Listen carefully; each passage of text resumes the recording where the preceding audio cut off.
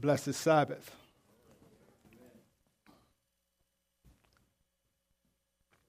We have a few handouts this morning that we will, Mr. Usher, hand out.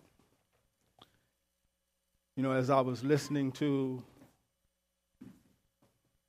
the testimony that Sister Sharon brought out,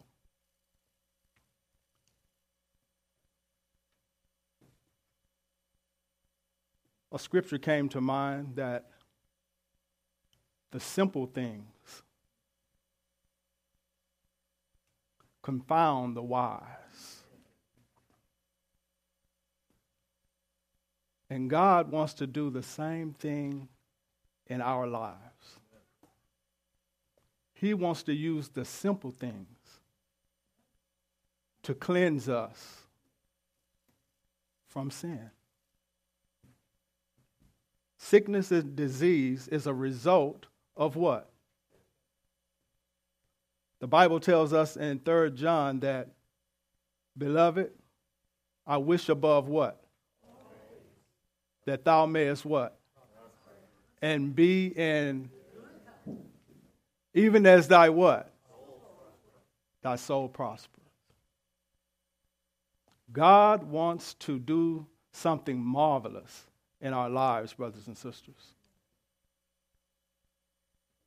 And this morning, we're going to look at the principle of love. Now, love is it's very broad in the Bible, but there are two principles I want to zero in this morning. And I believe that these two principles are going to be vital components to get us through the time of trouble. Let us pray.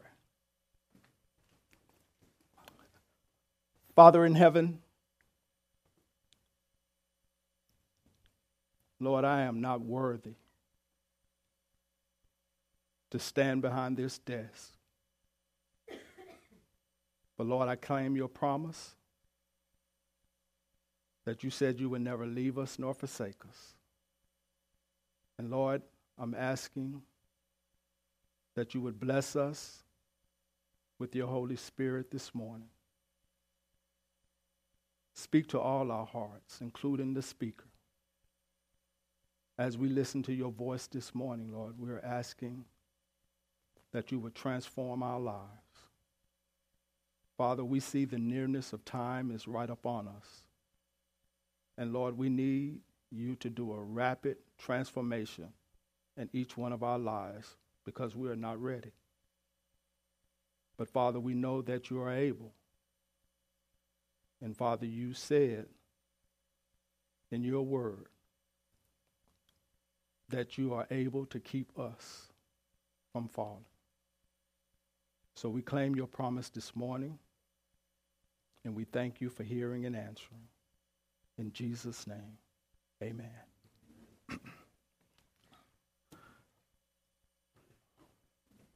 Brothers and sisters, let us turn our Bibles to 1 Corinthians.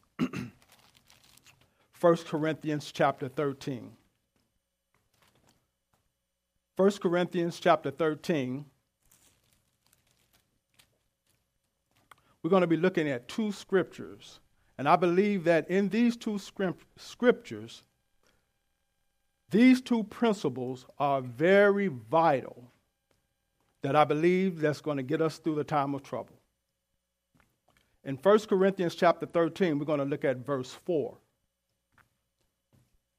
In verse 4, the Bible says what? Charity suffereth what? And is kind. Charity envieth not. Charity flaunteth not itself. Is not what? And the next scripture we're going to look at is verse 7. It says, beareth all things, believeth all things, hope all things, and what's the next word? Endureth all things. Long-suffering and endurance is something I believe we're going to need, brothers and sisters, in these closing hours of Earth's history. In the book of Acts, Acts of the Apostles, we are told, number 1 in your handout, we are told true sanctification comes through the working out of the principles of what?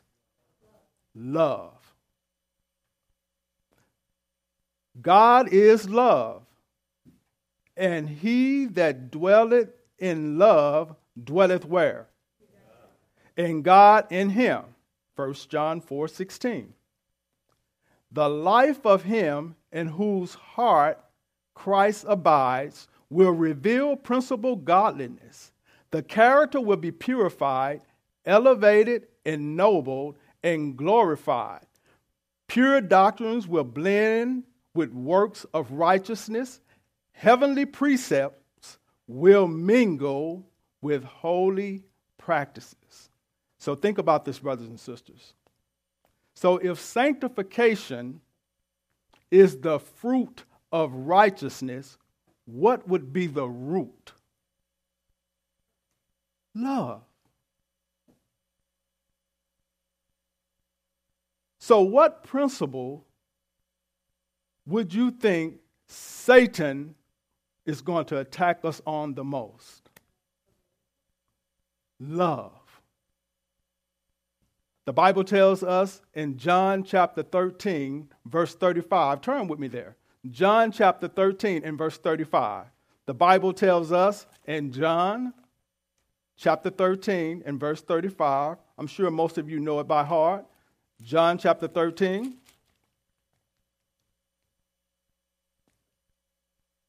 Verse 35.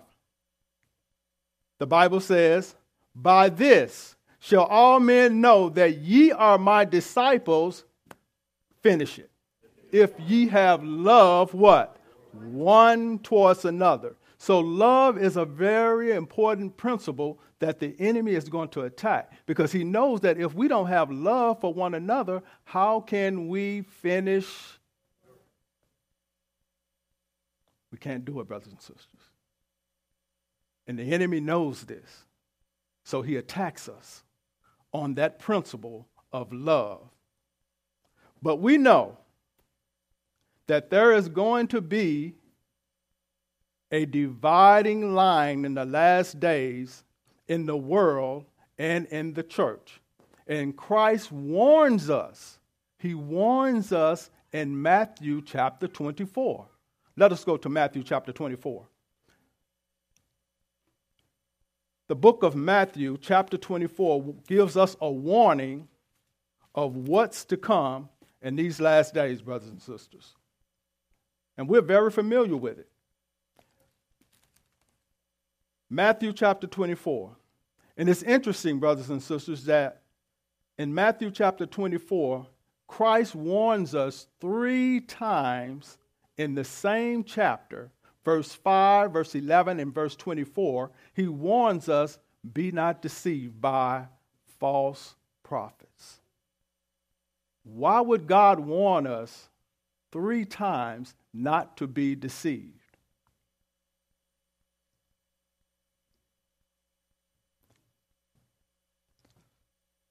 We're going to start in verse 4.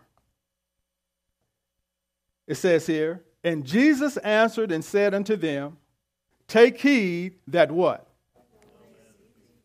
For many shall come in my name, saying, I am Christ, and shall deceive what?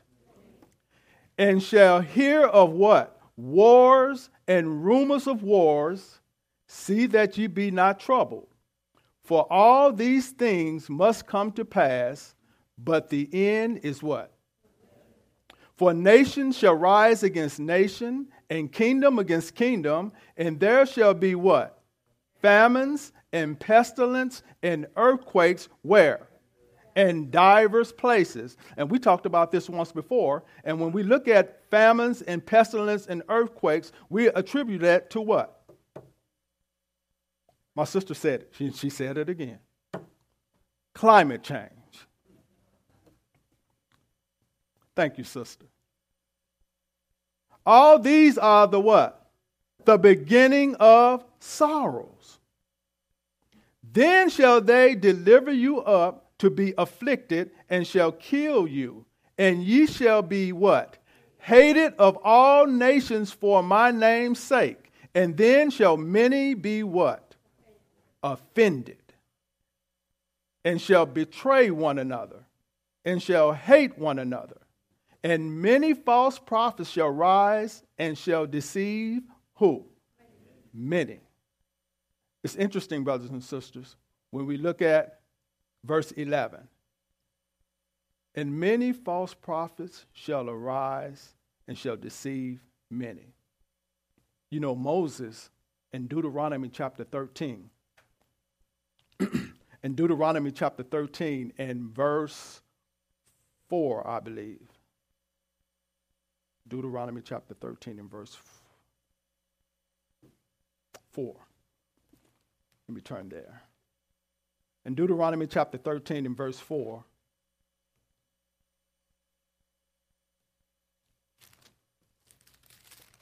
Moses says something very interesting. He says here, starting with verse 1, he says, if there arise among you a prophet or a dreamer of dreams, and giveth thee a sign or a wonder, and the sign or the wonder come to pass, whereof he spake unto thee, saying, let us go after other gods which thou hast not known, and let us serve them. Listen to what Moses says. Thou shalt not hearken unto the words of that prophet or that dreamer of dreams. Why, Moses? For the Lord your God does what? Proveth you to know whether ye what? Love the Lord your God with all your heart and with all your soul. So when we look at Matthew chapter 24 and we see that God warns us 3 times, God is doing what, brothers and sisters? He's proving us. He's proving us to see if we would love God with all our hearts and with all our soul. Brothers and sisters, this is no time to be lackadaisy. God is proving us. If we're not taking our salvation seriously, brothers and sisters, in this time of relatively peace, what are we going to do when the horses come? If we can't keep up with the footmen, you know, brothers and sisters, that you're not going to even try to run with the horses. It's not going to happen. So God is proving us. He's warning us. In verse 13 in Matthew, it says here, verse 12, and because iniquity shall abound, what's that word? The love of many shall what? Wax cold. It's not iniquity abounding, brothers and sisters, in this world. And brothers and sisters, if we don't keep our eyes focused upon the one who is able to keep us from falling, iniquity will cause your love to wax cold. Why will it wax cold, brothers and sisters? Because by beholding, we become. By beholding, we become changed. You know, brothers and sisters, it's not even safe to watch the news. Because all you hear is iniquity abounding. Even on the news, brothers and sisters. And don't think that even the news is not affecting you.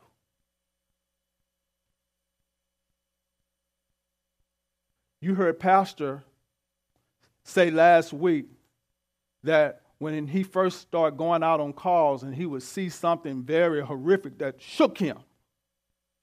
But then he said after a few more times, it didn't even bother him. Do you see the effect on the mind by beholding? Now, the same principle bears record of if we continue to behold Christ. The things of this world will begin to grow what? Strangely dim. Do you want this world to grow strangely dim to you? That's the question you have to ask yourselves. Look at number 2 on your handout. As a matter of fact, I didn't read verse 13. It says, but he that shall what? Endure unto the end, the same shall be what? So we see in 1 Corinthians chapter 13, we're dealing with long suffering, and we're dealing with endurance, and we're also dealing with what? Love. Do you see it? Look at number 2. It says, our world is a vast laser house, a scene of misery that we dare not allow even our thoughts to dwell upon. Can we say that in this world today? In our world that we're living in today, can we say that? It says, did we realize it as it is, the burden would be too terrible. Yet God feels it all. In order to destroy sin and its results, he gave what? His best beloved, and he has put it in our power through cooperation with him to bring this scene of misery to what? To an end. This gospel of the kingdom shall be preached in all the world for a witness unto all nations, and then what? Shall the end come. Brothers and sisters, God is about to put an end to sin. As we see sin begin to knock at our door, God is about to step in. Our scripture reading this morning in 1 Corinthians chapter 1, verse 10, the Bible says, now I beseech you, brethren, by the name of our Lord Jesus Christ, that ye all speak what? The same thing, and that there be no divisions among you, but that ye be perfectly joined together in the same what? Mind, and in the same judgment. Brothers and sisters, we have to be a collective group if we plan on standing against the enemy. He is doing all that he can to destroy this church. And the reason being, brothers and sisters, is because he's afraid of this church. Just like he was afraid of Israel. This is why he attacked Israel the way he did. Because he knew that something was coming through the line of Israel. And who was that, brothers and sisters? Jesus.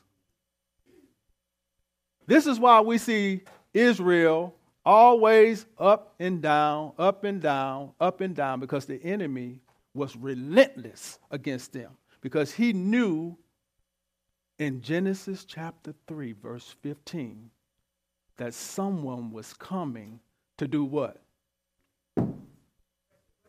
Crush his head. So he worked relentlessly against Israel so that the Messiah could not come. So now, brothers and sisters, fast forward. He knows that now there's another body of people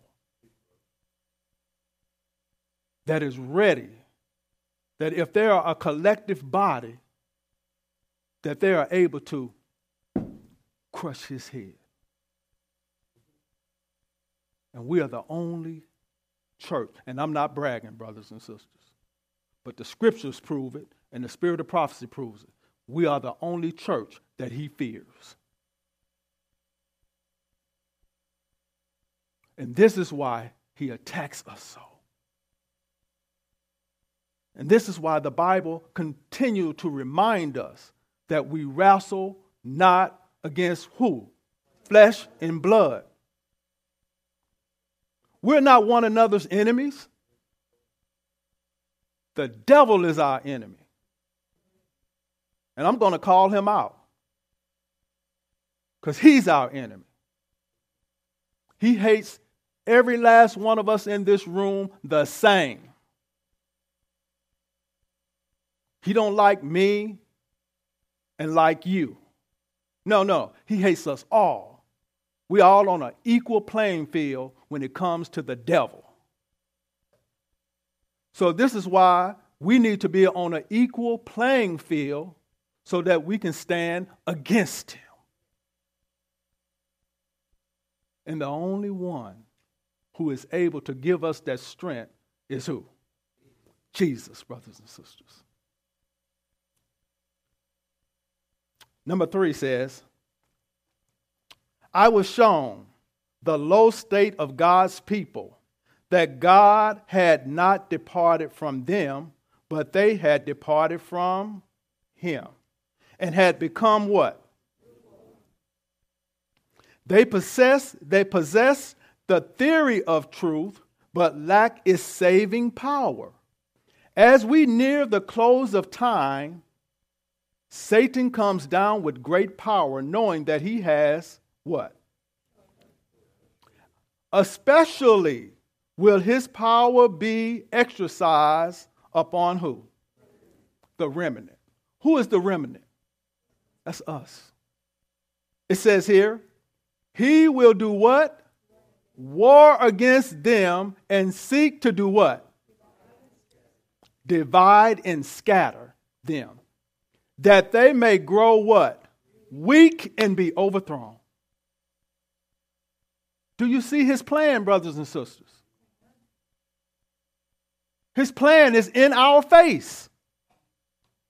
And God has revealed it to us, and we still seem to fall. You know, the spirit of prophecy says that God is going to hold us in a greater accountability than he did Israel. You know why? That's right, my sister. Because God has given us more light. And so he's going to hold us in greater accountability. It goes on to say, the people of God should move understandingly and should be united in their efforts. They should be of the same what? Mind, of the same judgment. Then their efforts will not be scattered, but will tell forcibly in the upbuilding of the cause of present truth. Order must be observed, and there must be union in maintaining order, or Satan will take the advantage. Do you see it, brothers and sisters? Do you see what our scripture reading is telling us? That there can't be no divisions among us. We got to be a united front if we plan on winning this battle. And brothers and sisters, we all want to go to heaven, don't we? So we got to make some effort to strive against temptation, to strive against the enemy. Turn with me to Romans chapter 13. The book of Romans chapter 13, looking at verse 11. Romans chapter 13. Paul, you know, we're told that outside of Jesus, Paul was one of the greatest teachers that ever lived, outside of Christ. And listen to what Paul says in Romans chapter 13, starting with verse 11. It says here, and that knowing the time, that now it is what? High time to awake out of what? For now is our salvation nearer than when we believe. God is telling us that It's time to wake up out of sleep. And you know, brothers and sisters, you remember when Jesus told the disciples to watch and pray when they were in Gethsemane? And every time he came back, he found them what? Sleeping. But that sleep, brothers and sisters, was not a physical deep sleep. They were in a slumber. They were in a slumber. And this is the same thing the enemy is doing to us today. We're not physically asleep, but we're in a slumber. We're almost in a daze to where we're not doing the things that Christ has told us to do. And Christ is telling us in Romans chapter 13 that it's high time to wake out of sleep. Now, I looked up the word salvation. And it says, the act of saving, preservation from destruction, danger, or great calamity. So, God is trying to save us from the act of destruction, danger, or great calamity. And then it goes on to say, why is it high time to awake? Because we need to awake out of sin. Sin, a sinful condition, brothers and sisters, is a sleeping condition. If you're in a sinful condition, you're in a sleeping condition. Because that's what sin is. It blinds us. It blinded Lucifer. Because he could not tell, he could not understand where he was drifting until it was almost too late. Look at number 4. It says, though no man knoweth the day nor the hour of his coming, we are instructed and required to know when it is what? We are further taught that to disregard his warning and refuse or neglect to know when his advent is near will be as fatal for us as it was for those who lived in the days of Noah, not to know when the flood was coming. So, brothers and sisters, as we see the events taking place in the world today, should we not know that Christ's coming is near? 1 Thessalonians chapter 5, verse 4. 1 Thessalonians chapter 5.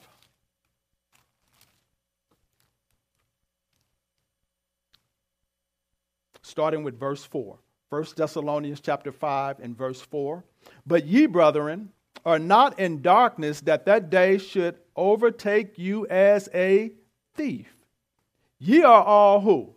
Children of the light and the children of the day. We are not of the night, nor of darkness. Therefore, let us not do what? As do others, but let us watch and do what? Be sober. So let me ask you the question, brothers and sisters. With the things we're seeing taking place in the world today, has God not given us warning that when we see these things taking place, that his coming is near? Turn with me to Luke. Luke chapter 17. In the book of Luke chapter 17,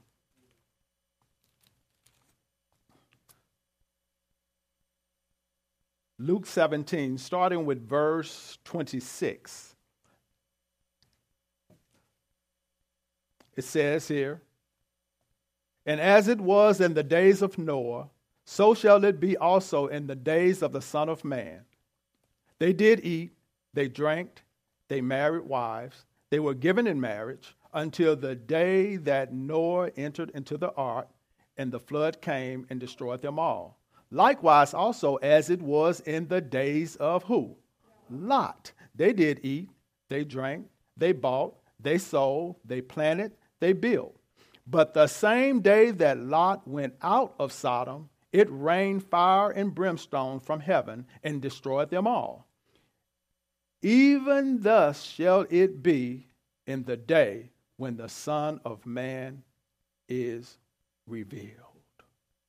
So, brothers and sisters, God gives us two Old Testament stories to let us know how it would be just before he comes. He gives us Noah. In Genesis chapter 6, it says, in Noah's day that it was what? Evil continually. And then he tells us about the story of Lot. And then it's interesting, brothers and sisters, Peter talks about the same thing in 2 Peter chapter 2. Turn with me to 2 Peter chapter 2. 2 Peter chapter 2. In the book of Peter, 2 Peter chapter 2,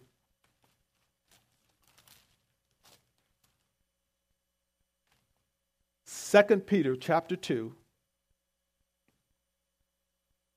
starting with verse 5. The Bible says, and spared not the old world, but saved who? Noah, the eighth person. And what does it call Noah? What does he call Noah? A preacher of what? Righteousness, bringing in the flood upon the world of who? The ungodly. Verse 6. And turning the cities of Sodom and Gomorrah unto ashes, condemned them with an overthrow, making them a what? An example unto those that after should live ungodly. So what did God give Sodom and Gomorrah to us for? As a what? An example. So when we see these activities that are taking place in our world today, and the world is beginning to seem to normalize. The world is seeming to normalize these things. But we are told in Scripture that God gave these things to us for a what? An example to let us know that he does not tolerate those things. Has God changed? God has not changed. And God says in verse 7, it says, and delivered who? Just Lot. Look, listen to what it says. Vexed with the filthy conversation of the wicked. Now, listen to what it says of Lot. For that who? That righteous man dwelleth among them, and seeing and hearing did what? Vexed his righteous soul from what? Day to day with their unlawful deeds. So we see these two men. The Bible calls them what? Righteous. And brothers and sisters, it says that it would be sinful for us not to know when Jesus' coming is near. That's what the quotation says. So let me ask you a question. When sin came knocking at the door of Lot. Listen to me good. When sin came knocking at the door of Lot, was it time for God to step in? Let me ask it this way. Did God step in when sin came knocking at the door of Lot? Because we just read that Lot was a what man? He was a righteous man. So when sin came knocking at the door of the church, did God not step in? I say this for a reason, brothers and sisters. Because the same thing that happened in Lot's day is happening today. Sin is knocking at the door of our church. The seventh Day Adventist church.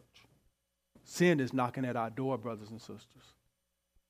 These things that we just read are happening and being accepted in some of our churches, brothers and sisters. Don't act like you don't know. Don't act like this is a surprise. It's not a surprise. Sin is knocking at the door of the church. So this lets me know, brothers and sisters, that God is about to step in. Amen. Because he's not going to tolerate this foolishness much longer. And see, just like righteous Lot, there was a righteous man still where? In Sodom. God has righteous people still in his church. God is long-suffering, brothers and sisters, but he's not going to put up with this foolishness much longer. So this lets me know that we don't have much time, brothers and sisters. We do not have much time. And when you look at Genesis chapter 19, verse 7, it says here, remember Lot pleaded with them, I pray you, brethren. He called these wicked men brethren. Do not so wickedly. And the response to them was, you better step back, Lot. And if Lot had not been saved by those men, it would have been fatal for him that day. But the angels snatched him in and saved Lot's life. Look at number 5 on your handout. Listen to what it says. There are in the world today many who close their eyes to the evidence that Christ has given to warn men of his coming. Brothers and sisters, let us not close our eyes. Christ has given us all kind of evidence that his coming is near. I can almost hear the approaching footsteps of an angry God. God is loving, but God will also bring judgment. Listen to what it says. They seek to quiet all apprehensions, while at the same time the signs of the end are rapidly fulfilling, and the world is hastening to the time when the Son of Man shall be revealed in the clouds of heaven. Paul teaches that it is sinful to be indifferent to the signs which are to precede the second coming of Christ. Did you hear that? Brothers and sisters, Paul says it is sinful for us to turn a blind eye. He goes on to say, those guilty of this neglect he calls children of the night and of darkness. Brothers and sisters, you have to be asking yourself the question, how long, God? How long till you manifest your power? How long? How long will it be while you allow the world to seem to spin out of control? Let me ask you a question, brothers and sisters. What is God's power? Now, I gave you the answer earlier in the sermon. God's power is what, Sister Linda? I've read your lips. Long-suffering. Turn with me to Numbers. Turn to me to Numbers chapter 14. Numbers chapter 14, brothers and sisters. We're going to see what God's power is in Numbers chapter 14. Numbers chapter 14, looking at starting with verse 17. Numbers chapter 14. In Numbers chapter 14, here Moses is speaking, and he says, and now I beseech thee, let the power of my Lord be great, according as thou hast spoken, saying, the Lord is what? Long-suffering. Did you hear what Moses said? he asked the question, he says, my Lord, be great according as thou hast spoken, saying, the Lord is what? Long-suffering and of great mercy, forgiving iniquity and transgression, and by no means doing what? Clearing the guilty, visiting what? The iniquity of the fathers upon the children unto the what? Third and fourth what? Generation. Brothers and sisters, there's no fifth generation. It says the third and the fourth generation. If God waited to the fifth generation to finish this work, this church would cease to exist. We're here, brothers and sisters.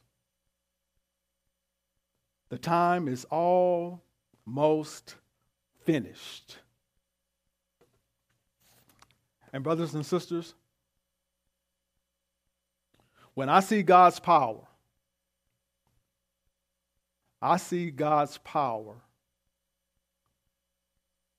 how do I say this?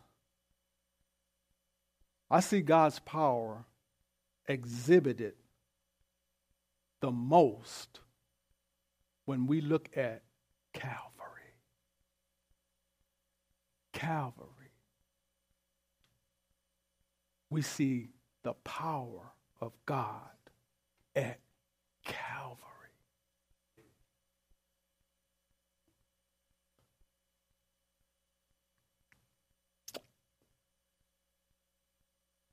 Long suffering. I looked that word up. It says, bearing injuries or provocation for a long time, not easily provoked. Look what Paul says about the long suffering of God in Romans chapter 15. In Romans chapter 15, Paul basically says the same thing that Moses says about God's power. In Romans chapter 15,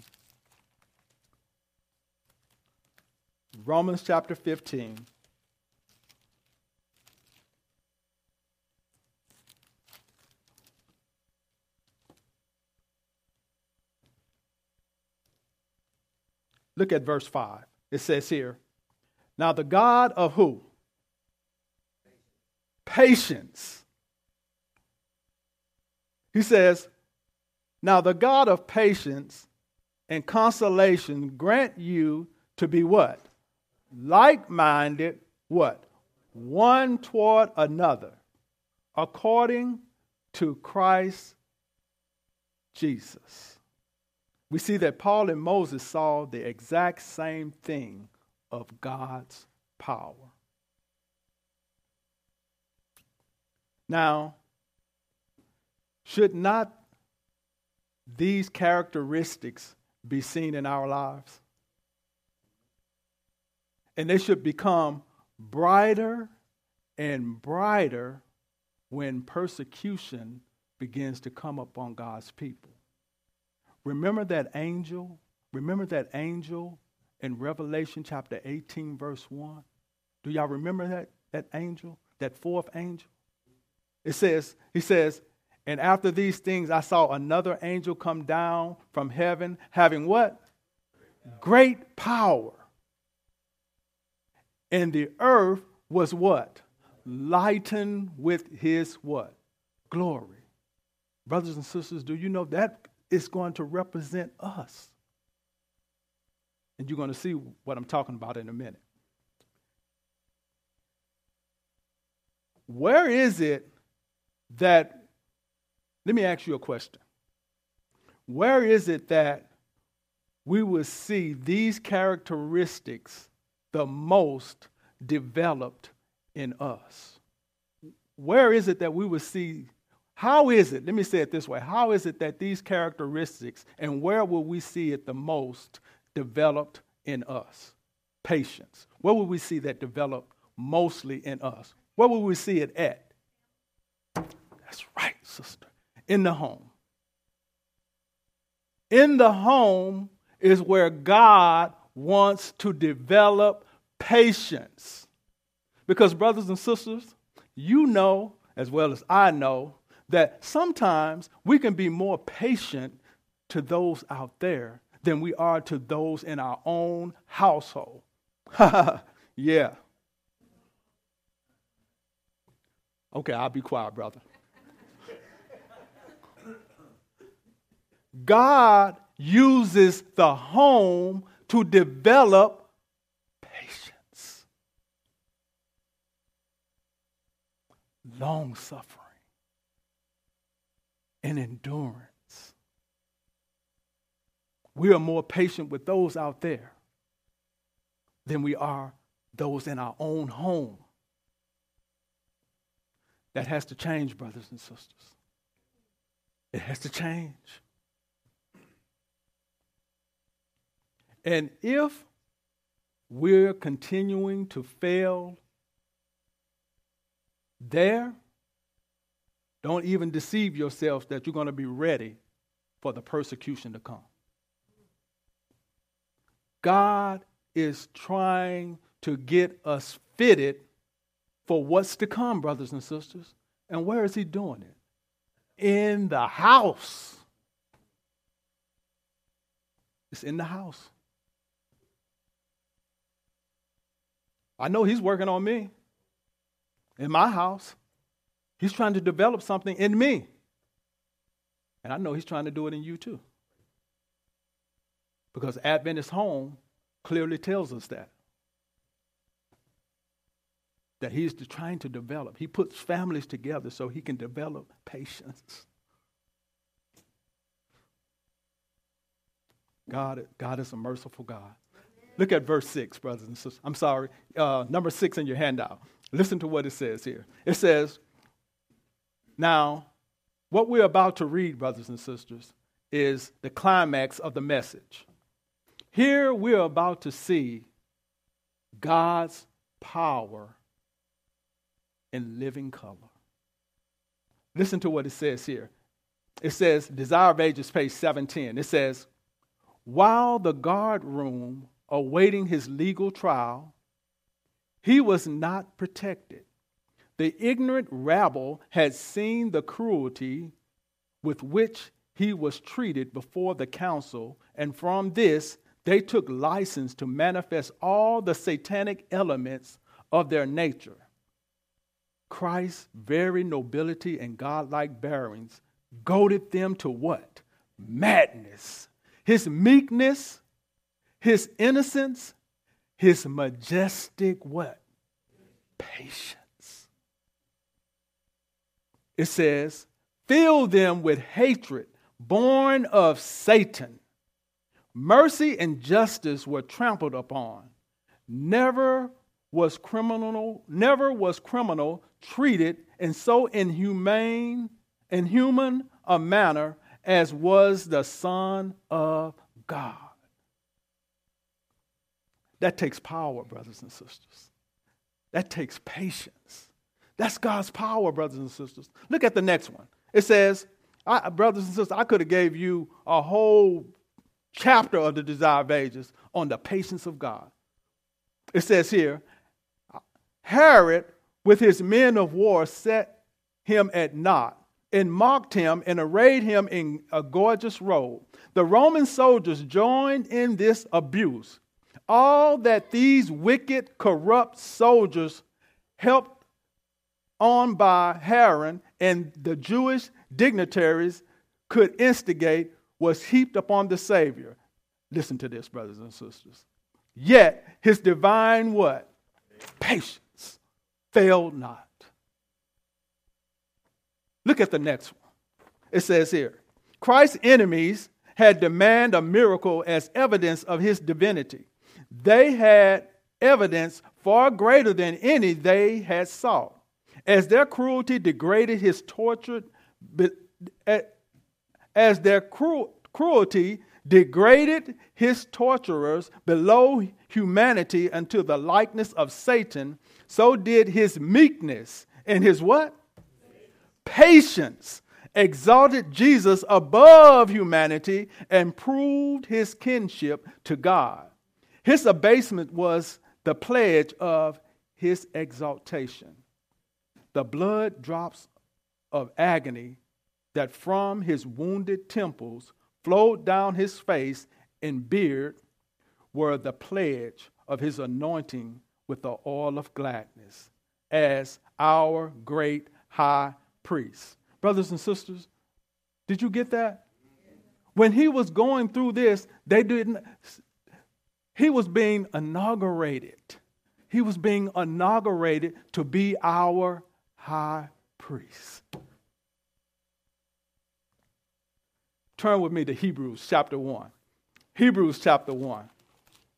Hebrews chapter 1, brothers and sisters. Let us look at something here. Hebrews chapter 1. Hebrews chapter 1.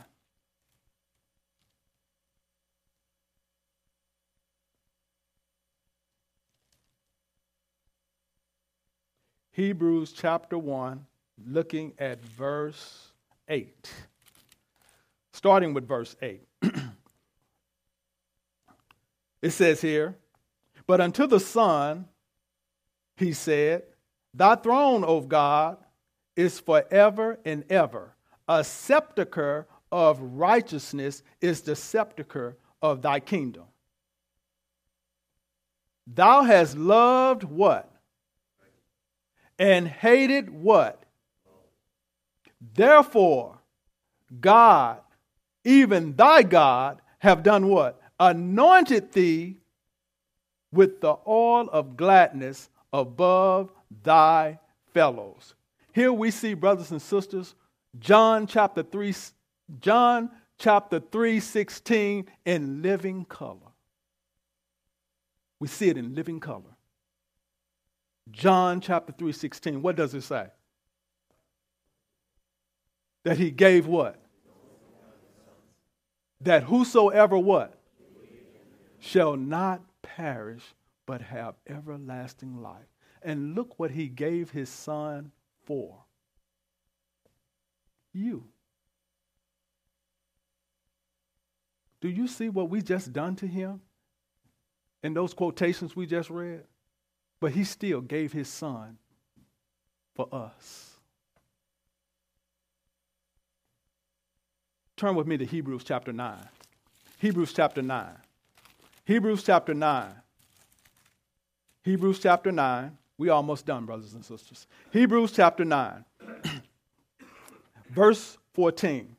Listen to what it says. How much more then shall the blood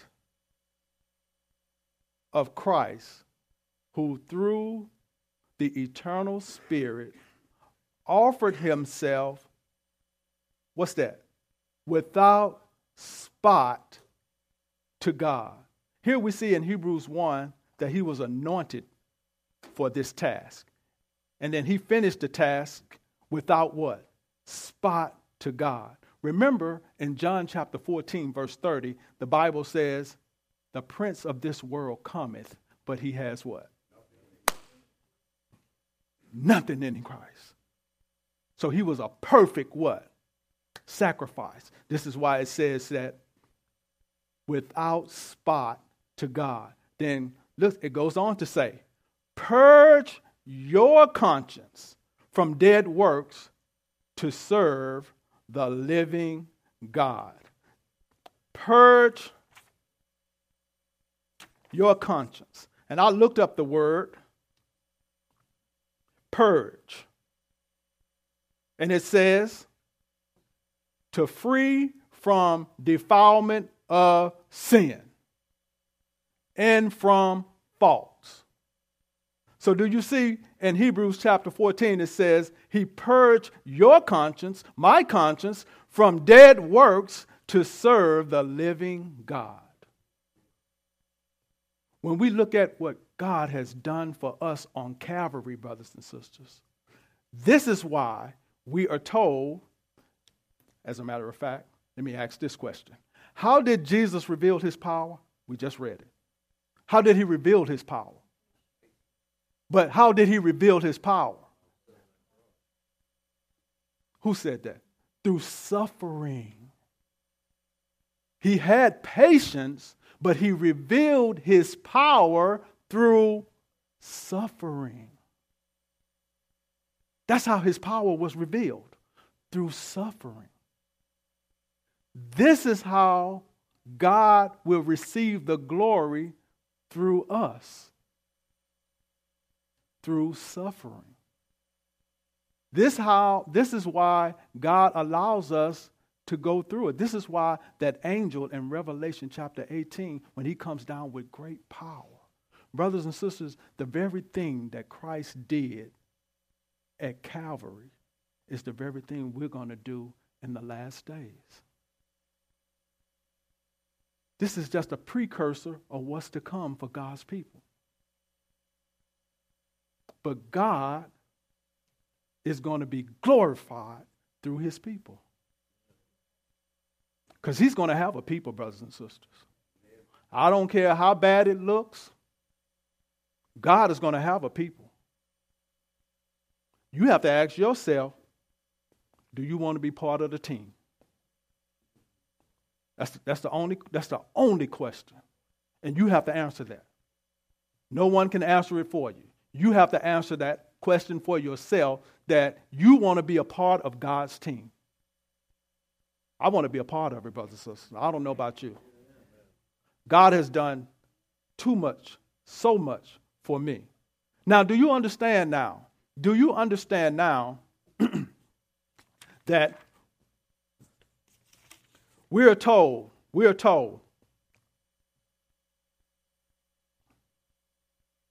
when we look at the closing scenes of Christ's life, we saw three things. We saw patience, we saw long suffering, and what else we saw? Endurance. That's what we talked about earlier in 1 Corinthians chapter 13, verse 4 and 7. Now, we have been told in Maranatha chapter 77, now you're going to understand this more clearly. When we are told, it says, it would be well, and you know the quotation, you've heard it, you've all read it. It would be well to spend a thoughtful hour each day reviewing the life of Christ from the manger to Calvary. We should take it point by point and let the imagination vividly grasp each scene, especially finish it. The closing ones. Especially the closing ones. Why, brothers and sisters? Because if we examine those closing scenes of Christ's ministry, Christ's life, earthly life, if we examine that, brothers and sisters, it would have what? An effect on us. No doubt about it. Try it. Try it. I dare you. Try it and see if your heart, your life will not be changed. Try it. Do you want to get out of the lukewarm condition she just said we're in? Try it. Spend a thoughtful hour each day examining this, what we just read. Did you see what your Savior just went through? And I took just the nice ones.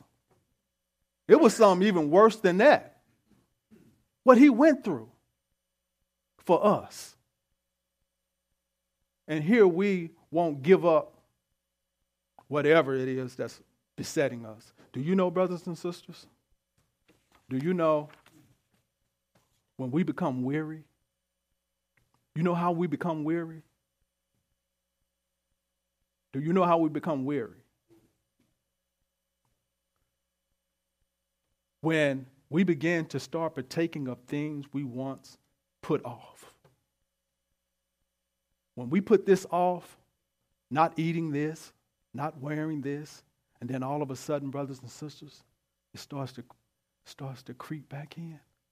You know, you get weary. Do you know it wearies you? And you're going to get wearier and wearier till finally it doesn't even bother you anymore.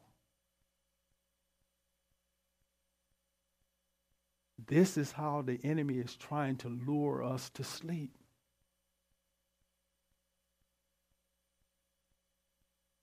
Revelation chapter 14, number 7. In Revelation chapter 14, we see God's denominated people. In Revelation chapter 14, his denominated people. We see it. It says, who are these? God denominated people. Those who on this earth have witnessed to their loyalty. Who are they? Those who have kept the commandments of God and the testimony of Jesus Christ. Those who have owned the crucified one in their Savior. Now, brothers and sisters, now I hope that you can see Revelation chapter 14, verse 12 a little more clear. In Revelation chapter 14, verse 12, what does it say?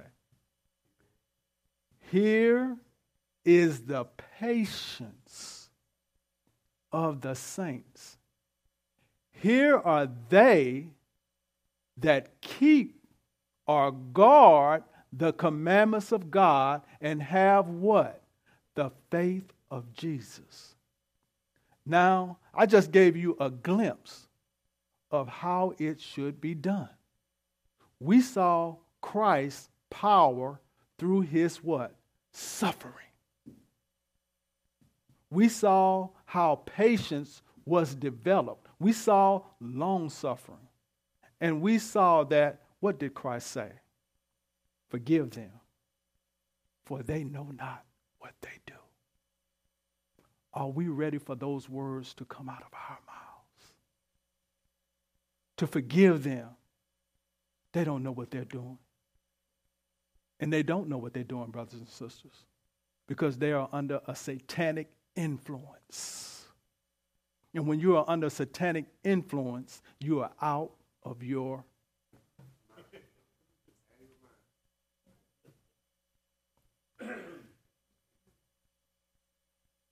brothers and sisters,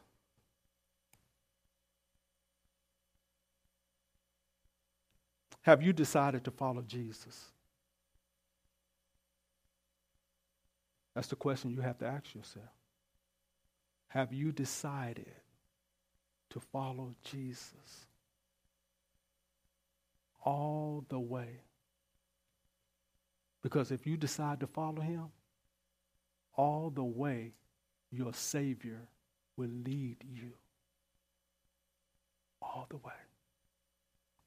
Brothers and sisters, if you decided to follow Jesus this morning, if you have made up your mind that you want to follow Jesus all the way, I'm going to ask you to come to the front. But if not, brothers and sisters, God is long-suffering. But if you decide to follow him all the way, brothers and sisters, because time is short. Time is short.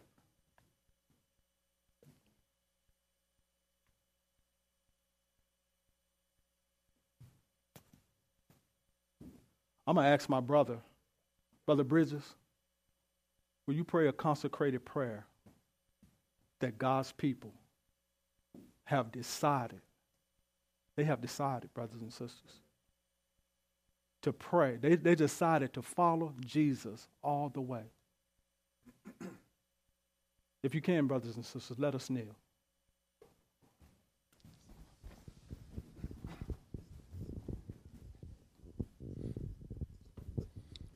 Our gracious, loving Heavenly Father, our God of Abraham, our God of Isaac, and our God of Jacob. Dear Lord, your presence has been felt here this morning. This is a word that each and every one of us here needed to hear this morning. We prayed all week for you to use our brother in a mighty way. We ask you, Lord, to give us a meat in due season that we all desperately need, As we were told earlier, at this point in time in Earth's history, we are mere seconds, microseconds, as it were, from midnight. Each and every individual here that came forward, Lord, has answered the call. Yes. We need the power and leading and grace and long suffering of your Holy Spirit, yes. the third person of the eternal Godhead. We need him. In Luke chapter 2, Simeon, who'd been waiting for years for the appearance of the Messiah, his prayer was that he would see the Messiah before his death. He called Jesus the consolation of Israel. Consolation in the original Greek literally meaning to comfort or a comforter. The second comforter is the Holy Spirit, another comforter. Lord, we need him. Please imbue and bless each and every one of us with a major portion of your Spirit, that we would hearken to the words, the solemn words that were spoken from the pulpit this morning, from the desk, that we would not hear them, that we would hearken, and that we would begin to implement, starting not next week or 2024, but today, on this Sabbath day. Please, Lord, give us a spirit of purpose, of procedure, of urgency, and not delay is our prayer. We thank you for using our brother today. We thank you for your truth. We thank you for your word. Please help us, Lord, to assimilate, digest, and appropriately move forward in faith with this message as our prayer. We thank, ask, and love you in Jesus' holy name. Amen. Amen. Amen.